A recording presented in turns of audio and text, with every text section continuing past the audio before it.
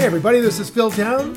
This is Danielle Town. And welcome to Invested Podcast. We're here to talk about money and investing. Mindfulness around our money. Yeah, and getting involved. How to be invested in your money and your life. Yep, we're making the basic case here that by giving over the power over your money, the control over your money, the decision making over your money, you are being a hypocrite because you're letting somebody else vote your money for their values, not your values. A hypocrite's a little extreme. I think what you're saying is that you're abdicating responsibility. I mean, you could find somebody else who supposedly votes for your values with the money, right? Well, come on. If you have a mutual fund or an index fund, which all of you have, then you own Coca-Cola. And I bet a big percentage of you think drinking Cokes is a bad idea and you wouldn't teach it to your kids. Which means you own the company you're telling your kids not to use the products of. That's being a hypocrite. Special occasions. There's right? It's right? a value system. Okay, well, I'm fine. It's like an addict who has to come back for a quick, shot every once in a while. I have been working on breaking this Coca-Cola habit for 40 years. It's brutal. Your grandmother, my mother, worked in a Dairy Queen, and she unbelievably would just bring home Cokes and Dilly bars by the ton. So I grew up on... Yeah, the Dilly bar thing, which is apparently a ice cream on a stick that's dipped, like the Haagen-Dazs bars now. Yeah, right? And when they would make a mistake on one, it would be misshapen, and they would throw that in the freezer, and Mom would bring it home. So I grew up with some really bad habits. Really bad habits. Sounds amazing. Good thing I was a hyperactive kid, huh? Coke and ice cream. That sounds like a Coke float. That sounds so good. So the point is, for people who, like us, want to be invested in what they do in their daily lives and where our money goes. I mean, this is something I think about a lot in the grocery store. This is pretty much how you convinced me of this, because I'm very careful about what I buy grocery-wise, because I'm trying to be healthy and I want to be very careful about what goes into my body. I want to support farmers that use good, sustainable growing practices that don't use harmful chemicals. I want to support, are they called farmers? People who raise animals. Those are farmers also, right? Yes. So people who raise cows, chickens, pigs, whatever. I want to support the ones who do it humanely and have space for them and don't torture them. And most importantly to me, don't use antibiotics, because I don't want to become antibiotic resistant. So those are my food practices. And I feel like with putting my money in other places, I should be making the same kinds of decisions, what do I want to support? And what do I specifically not want to support by putting my money in certain places? Yep. I mean, I've been saying, sorry, go ahead. I'm No, you're doing great here, because I feel like I've been working on this now about a year, and I started out going, how the hell am I ever going to get interested in this stultifyingly boring, just absolutely torturous subject? And now... Tell me how you really feel about investing. It's the worst. That's how I feel.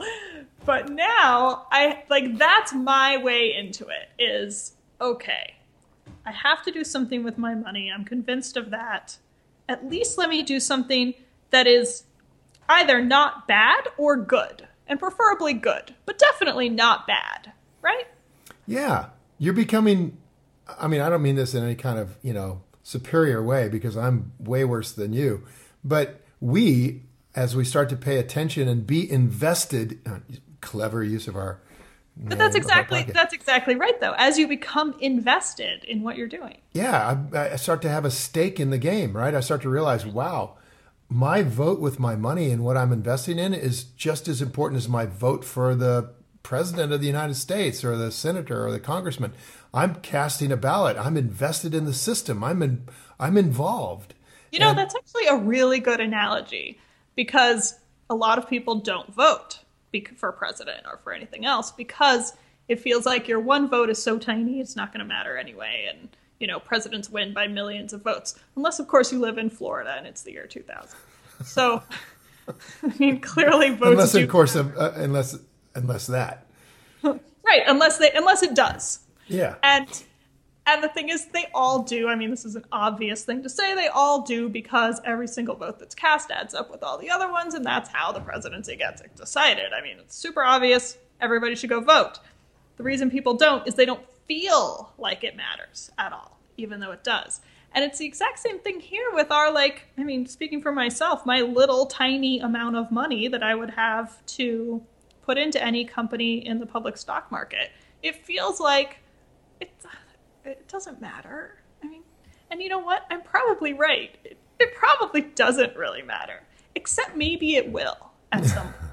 Ask any retailer, ask any grocery store if your dollars matter. Exactly. And it matters to me. Like, it's that same, grocery store buying thing. It's like, it matters to me. And it matters to me who I vote for president. And I don't have to tell anybody else about it. And I don't have to make it public. And I don't have to defend it. It matters to me. And my choice is my choice alone. And I think that that's an invested way of living. Well, it is. And it's important that we do that. Because with money, I want you to recognize, everybody, that you're going to vote it one way or another. Now, that's true. It's not the case with the vote for a politician. You don't vote, fine, okay, you don't vote. But you are going to cast a ballot with your money, or you're going to give it to somebody else to do it with. Yeah, that's a good distinction. And right now, you guys who are investing in indexes and mutual funds, I applaud the general notion that you want to be hands off, and you want, and so where are you going to go with, applaud's the wrong word. I understand what you're doing. You don't, it's difficult to get up to speed and make your own decisions with investing, and you don't want to make mistakes and lose your money. And the whole idea is to have something left when you retire that you can retire on. So I get it. But what I'm saying is that when you do it the way they tell you to do it, which is broadly diversified, mutual funds or indexes, that you are handing over the voting power of your money to somebody else. And for very many of you, for a lot of you, that may not matter. You not really care one way or another. And this isn't a shot at you personally, but let's just say that, to try to save money, you go down to Walmart all the time and you buy stuff at Walmart. Well, Walmart, as we've talked about here on this podcast, is a company that has one real strong value, and that is to drive price down. Okay, everybody's got that. That's their whole moat. But to do so, we sometimes don't realize what that does to the world. It means they don't pay their people who work there. It means they hope that their people will get on some sort of social welfare program for health insurance or for retirement. They don't pay their vendors enough. And as a result, their American vendors can't pay people a decent wage. And so Walmart moves to a Chinese vendor or a Vietnam vendor. And those people aren't being paid well. They're being paid better than they would be on the farm, maybe, but not well. And as a result, Americans lose their job. And this is what Bernie Sanders and Donald Trump are running around the country shouting about from the podium right now in this whole presidential primary race, is about the problems of just arbitrarily determining that it's okay to use this single value of lower cost as a way of voting for what's going to happen in the world. And you know what? We have neighbors and we have communities, and they are destroyed over the last 30 years by Walmart and Costco and these big box stores. And I think there's a tide turning here. And one part of that might be our podcast. One little stick that we're holding in the air to hold up the mountain is our little podcast, where we're saying, we're not telling you what your values should be. So don't get me wrong. I'm not saying... That's what I was about to say, is I agree with everything you just said about Walmart, except that you're discounting the one value that they do stand for and that they've been incredibly successful with, which is low prices. Yep. And low prices allow people who make minimum wage or less to buy food for their families. Yep. Low prices are incredibly important to a lot of people. And I know that, like, for me, I choose expensive food. I do. I spend money on food rather than on other stuff. And for somebody else, it might be, there's no choice there. You have the money to buy food at Walmart, and you don't have the money to buy food somewhere else that's twice as much. But I think both Bernie and Donald Trump are making the argument that the reason you don't have money to buy quality food, the reason you're supporting sort of heinous farming practices that the farmers can't get out of, right? They can't escape the cycle of horrific practices with animals because Yeah, I mean, they have farmers to make don't a wake up living. in the morning and say, I'm excited to torture a bunch of pigs today. Like, no. No way. That's No not how way. any of them want to spend their time. It's Right. how they have to in order to make it. But they're trapped in that cycle of lowering and lowering prices, and it works against the vast majority of people. We haven't, middle class and lower class haven't had a raise in, I don't know, 15, 20, 30 years. And all of these government practices where they're throwing money into the banks, they're paying off Wall Street in order to, quote, keep the system from freezing up, have resulted in rich people having a tremendous access to capital and everybody else not so much, because all of these companies keep driving down price. And driving down price means to squeeze people for their income.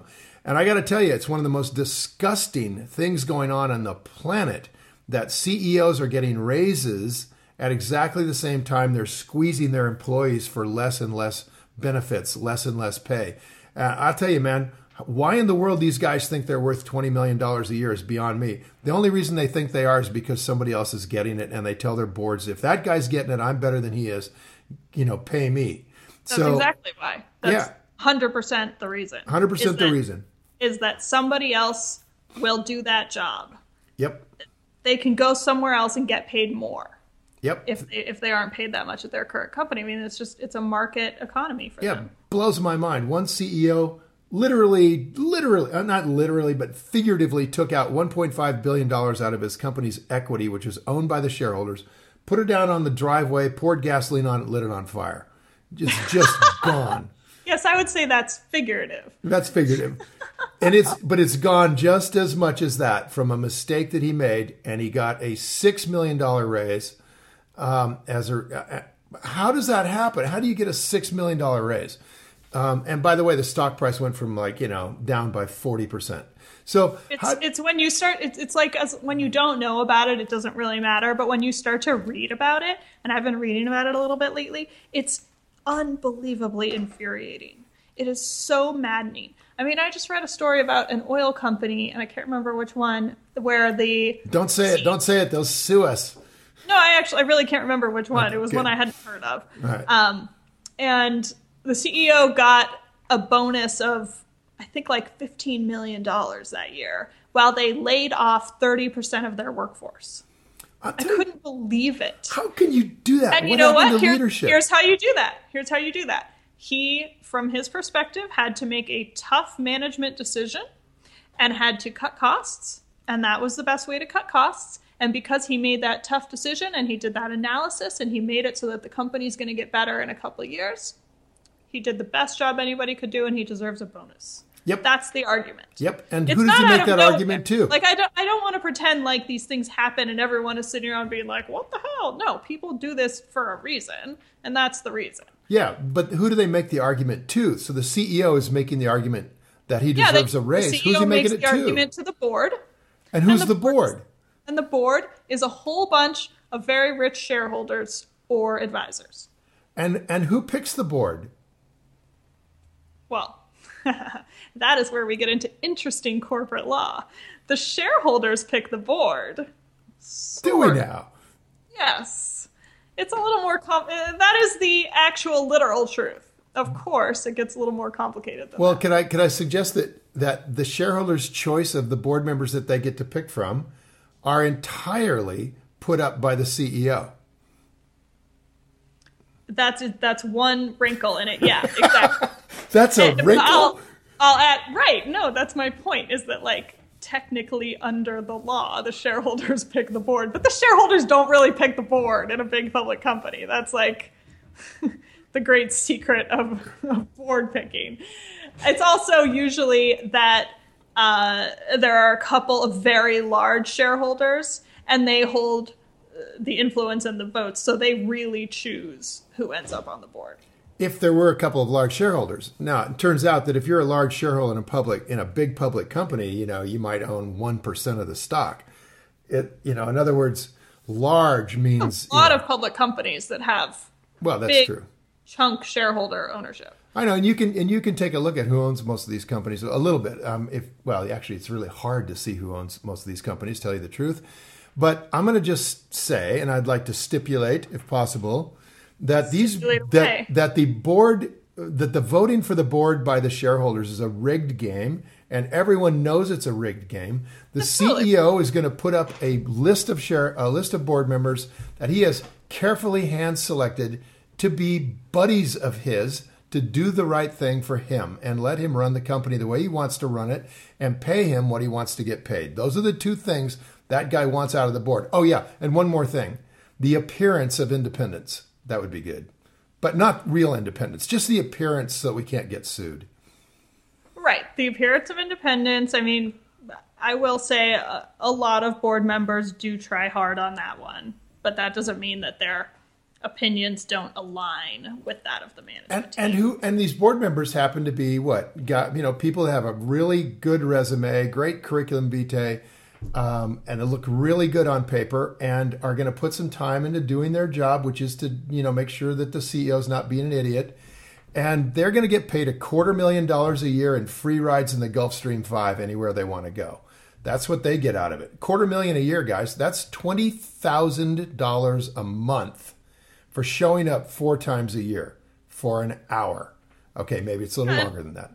Often it's people who they just they're influential in the industry, or they bring some sort of outside advice to the company, and they just the company wants to have their name on the board. They're not even expecting these people to do much. Exactly. It's a stamp kind of thing. Exactly. Like, I think, isn't Al Gore on the board of Apple? I'm pretty sure he is. And I remember reading that and going, wait a second, Al Gore spends a lot of time learning about technology companies and focusing on the future of Apple. Then I was like, no, he definitely doesn't do any of that. He shows up to the meetings, and everyone's very happy that they can say that Al Gore is on the board. And he gets paid, and everyone's happy. Yeah, and all the board members get to meet Al Gore, and it's all like, I'm on the board with Al Gore. Cool. Hey, who are you on the board with? Well, yeah. I think probably the other people on the Apple board are. So I want to ask you guys, who are you on the board with, huh? Who are you, our listeners, on the board with? And the answer is, you're not on the board with anybody. You ain't on nobody's board. Nobody's paying you $20,000 a month to sit there, twiddle your thumbs, provide your curriculum resume, and then, vote whatever the CEO wants to vote, particularly when it comes to his salary. So here's how the salary thing works. You just whisper the number you want as the CEO to your head of your compensation committee. They go out and hire a consulting company whose job it is to come back and deliver the number that the CEO whispered to the head of the compensation committee. And that's not hard to do. You just go out and look at companies that are in the ballpark of the same size as yours, find out the ones that got the CEOs getting paid more than your CEO wants. You come back in with a bigger number, reduce it to the one that CEO wants, and everybody's happy. And that's how the game gets played. And it is absolute crap. And you know whose fault it is, Danielle? Whose fault is it, Dad? Your fault. Not possible. Yep. Well, okay, it's not your fault. Because you don't have any money in mutual funds and indexes, I don't think, anymore. I do not, and I never have. Is that my one claim to fame? Yes. Then it's not your fault. In mutual funds, because I'm too lazy. All right, I'm going to tell you whose fault it is. It's our listeners' fault. It's your fault. People, wake up. You guys are not voting your money. And because you're not voting your money, you're giving it to bastards who don't care anything about the moral quantity of what they're doing, because they don't get paid for morals. They get paid. You leave your money with them because they made it go up, which means your value set that you think it's really crappy that people are getting $20 million while other employees are getting laid off. Really crappy that, Coke is feeding kids sugar. Really crappy that Altria is telling kids to smoke. Really crappy that, people are using close to slave labor to deliver clothing at Target or something. I don't know if that's true. Don't sue me, Target. So but the point is, it's your fault. You're not invested in this process at all. And you're handing over those values to somebody else. And when you do, they vote those things the way the old world worked, while we're complaining that it shouldn't work that way.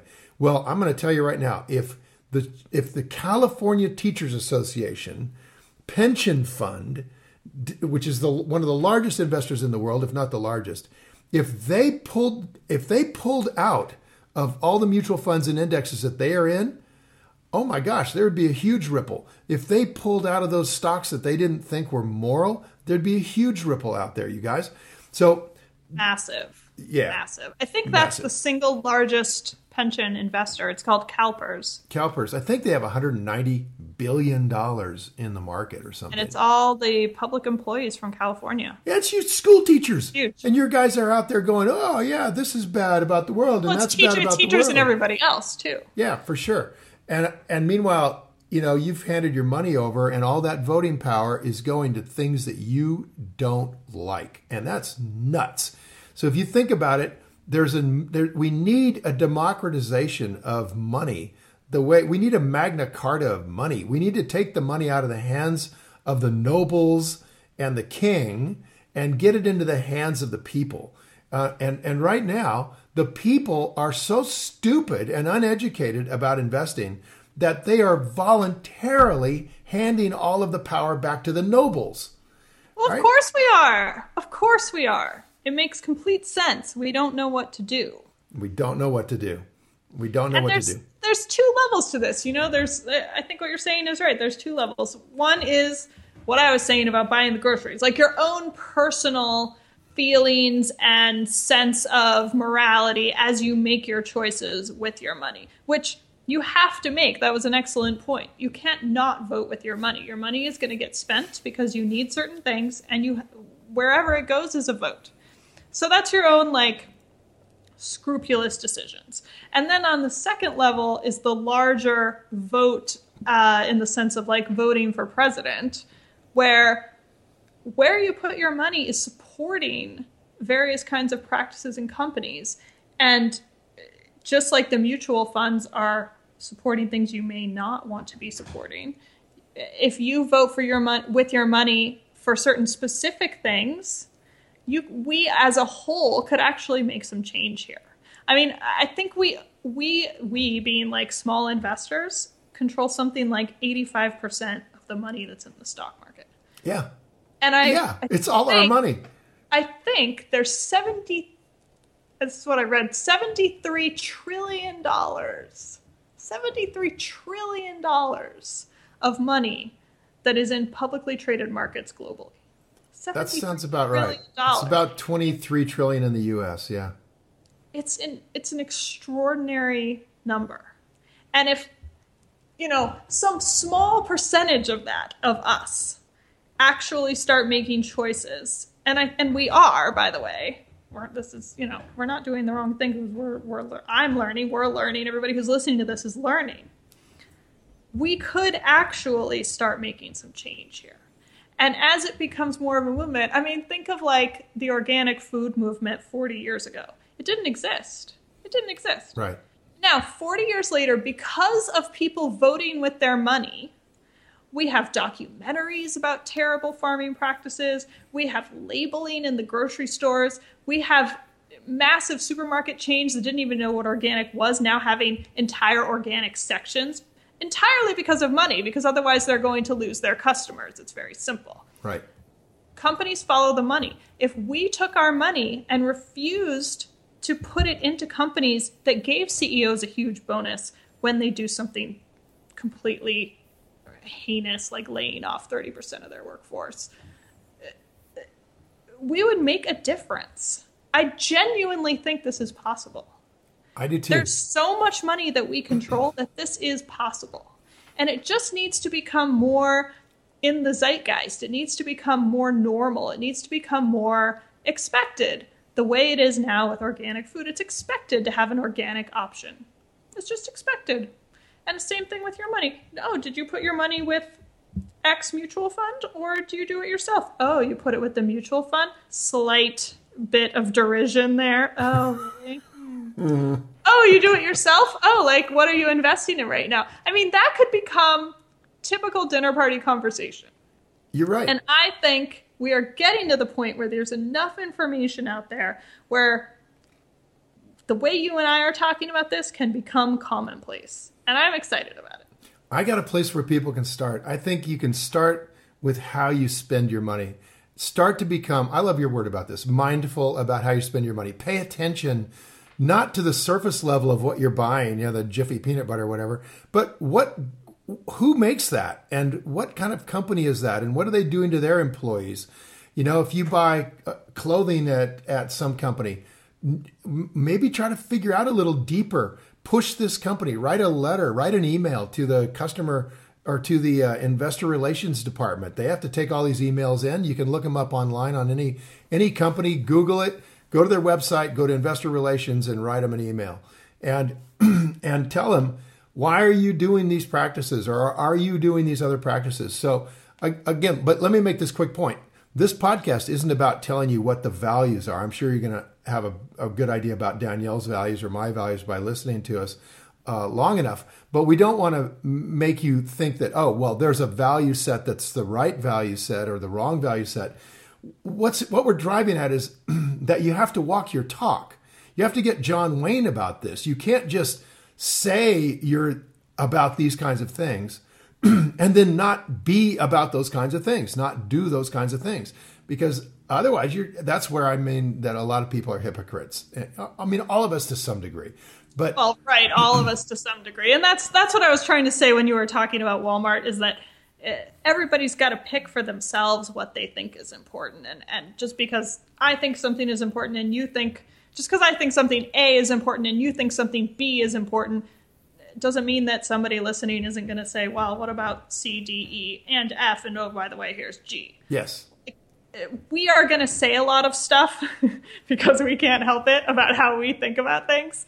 But if you think Walmart is awesome and you want nothing more than prices being driven down, then go by Walmart. Like, the point is not Danielle, to do that. You and I think we're going to applaud you. Absolutely. If you walk your talk. Absolutely. That's the fact. I'm so excited about you voting your money like this. And the reason why that's a great place to start is because you're going to do that every day anyway. Start making more mindful decisions and you will find yourself thinking about these companies. And when you start to do that, you start down the road of investing. Here's a really good place to start with mindfulness. And it's because it even sounds a little bit like, what do I have to do? About making mindful decisions and stuff. Don't worry about your decisions. Don't worry about writing a letter.